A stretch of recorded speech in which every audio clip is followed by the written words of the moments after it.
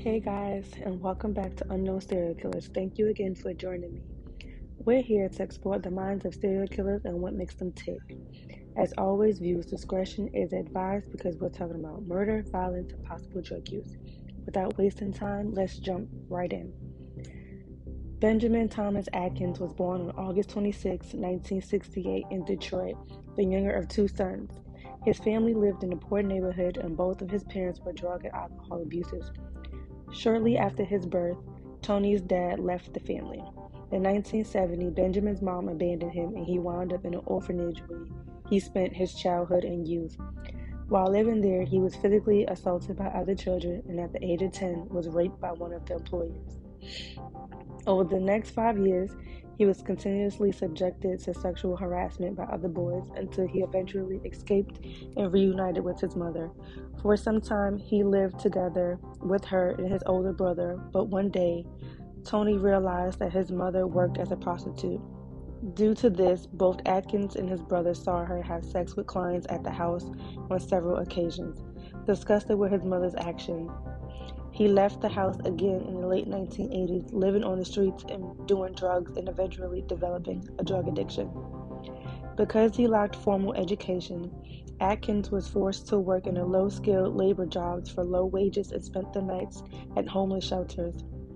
In his free time, he frequently placed inhibited by pimps and prostitutes, but was never arrested for any serious crimes. Most of his acquaintances claimed to be very fond of him, but at the same time noted that when drunk or on drugs, he showed signs of an antisocial personality. Atkins was arrested on rape charges on August 21st, 1992, after he was identified on a Detroit street by 34-year-old Darlene Saunders, who had been sodomized and raped by him on October 1991. He was questioned again but denied any involvement, claiming that he had no interest in women and was a homosexual. After further interrogations, the police officers familiarized him with the psychological portrait that had complied of the killer, which, after 12 hours, caused Tony admit to the murder of 11 women. He described in detail the appearance and clothing of the victims and even indicated the whereabouts of the 10th and 11th victim, 21-year-old Osina Waymore and 29-year-old Latanya Shawanda Smith. Their disappearances were not connected to the murders until Atkins confessed, and the bodies were found on the indicated place that same day. During the interrogation, Atkins says that the motive for the murders was his views against girls and women engaged in prostitution. He stated that he lured his victims into abandoned houses by offering them drugs and alcohol in addition to paying for their sexual services. So his resentment towards prostitutes and prostitution stems from his mom because he saw her bringing random guys into the house and having sex with them, but it still doesn't give him the right to take these people away from their family because of his personal views. Contrary to the official version of the investigation, Tony revealed that the first victim had actually been Patricia George, whom he killed in the fall of 1991. According to his testimony, he didn't plan on killing the woman, but simply planned to smoke crack cocaine with her. When she decided to leave him, he flew into a rage and killed her. In several cases, he was unable to explain why he committed the murders. This was the case with Hardy, with whom Benjamin had an intimate relationship, but after doing drugs together, he sodomized and strangled her for no apparent reason.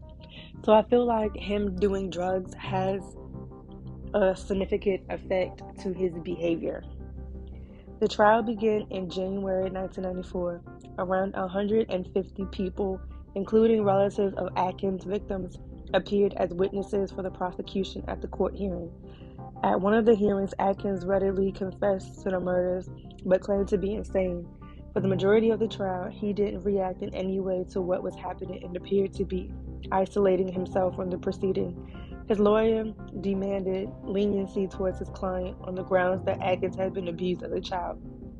According to the lawyer, the psychological trauma coupled with drug addiction eventually led him to mental, emotional, and behavioral problems.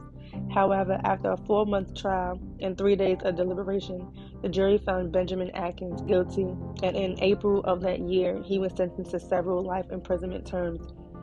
After his conviction, Atkins was transferred to the Charles Egler Reception and Guidance Center in Jackson, but due to health issues, he was quickly transferred to Duane Waters Hospital, where he died on September 17, 1997, from an AIDS-related illness.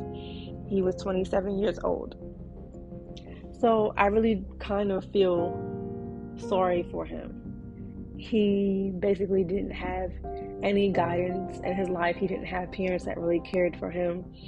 And so it led him to do this. I'm not saying what he did was right. And obviously it wasn't right. And he deserved his punishment. But it's just, he was just going down such a dark road. Frank R. Davis. While at a juvenile detention center, Davis was sexually abused by one of the attendants and at least one other inmate. The courts later said the attack that Davis suffered from the following inmates was similar to how he assaulted one of his victims. On January 10, 1983, Davis confronted a 15-year-old boy at gunpoint, wrapped a wire around his neck, then forced him to perform oral sex. He then pistol whipped him unconscious. The boy would recover from the attack and identified Davis. On June 16, 1983, Davis confronted 14-year-old Darren Reed at knife point after the two shared a beer. Davis wrapped a wire around Reed's neck, performed oral sex on him, and then strangled him to death.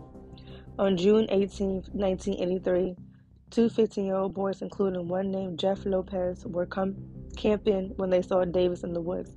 Davis was smoking marijuana and shared it with the teenagers. After the boys, he waited for them to go to sleep. Davis then went into their tent, woke up Lopez, and moved him into the woods at knife point. He restrained the boy with wire, performed oral sex on him, then strangled him to death with the wire. He then returned to the other boy, tied him up with the wire, and performed oral sex on him before striking him in the head with an axe and leaving. The victim survived. Davis's two survivors identified him and he gave a full confession. He also confessed to the murders of 13-year-old Dwayne Bush on June 3, 1971. Bush had been kidnapped, sodomized, and strangled. Davis was charged 2 counts of murder for killing Reed and Lopez and 2 counts of attempted murder for the assaults on the surviving victims. He was convicted of all of the charges and sentenced to death for the 2 murders. Davis was also given 2 consecutive 50-year sentences for the 2 attempted murders. On December 8, 1993, his sentences for the 2 murder convictions were reduced to 60 years each. All of the sentences ran consecutively, leaving Davis with 220 years to serve in prison. He died in prison on January 22nd, 2008, at the age of 55. So guys, there you have it. When 2 people who has gone down a really bad path, had really horrible upbringings, and got raped and molested by other people they probably trusted, leads them to do things like this. And this is why I tell you guys to be nice to people, because you never know who they kill, because they could be lurking outside your window right now, watching you as you do whatever it is that you're doing in your house. Thank you guys for tuning in this week. I hope you guys tune in for another unknown serial killer next week. Thank you guys for joining. See you next week. Bye.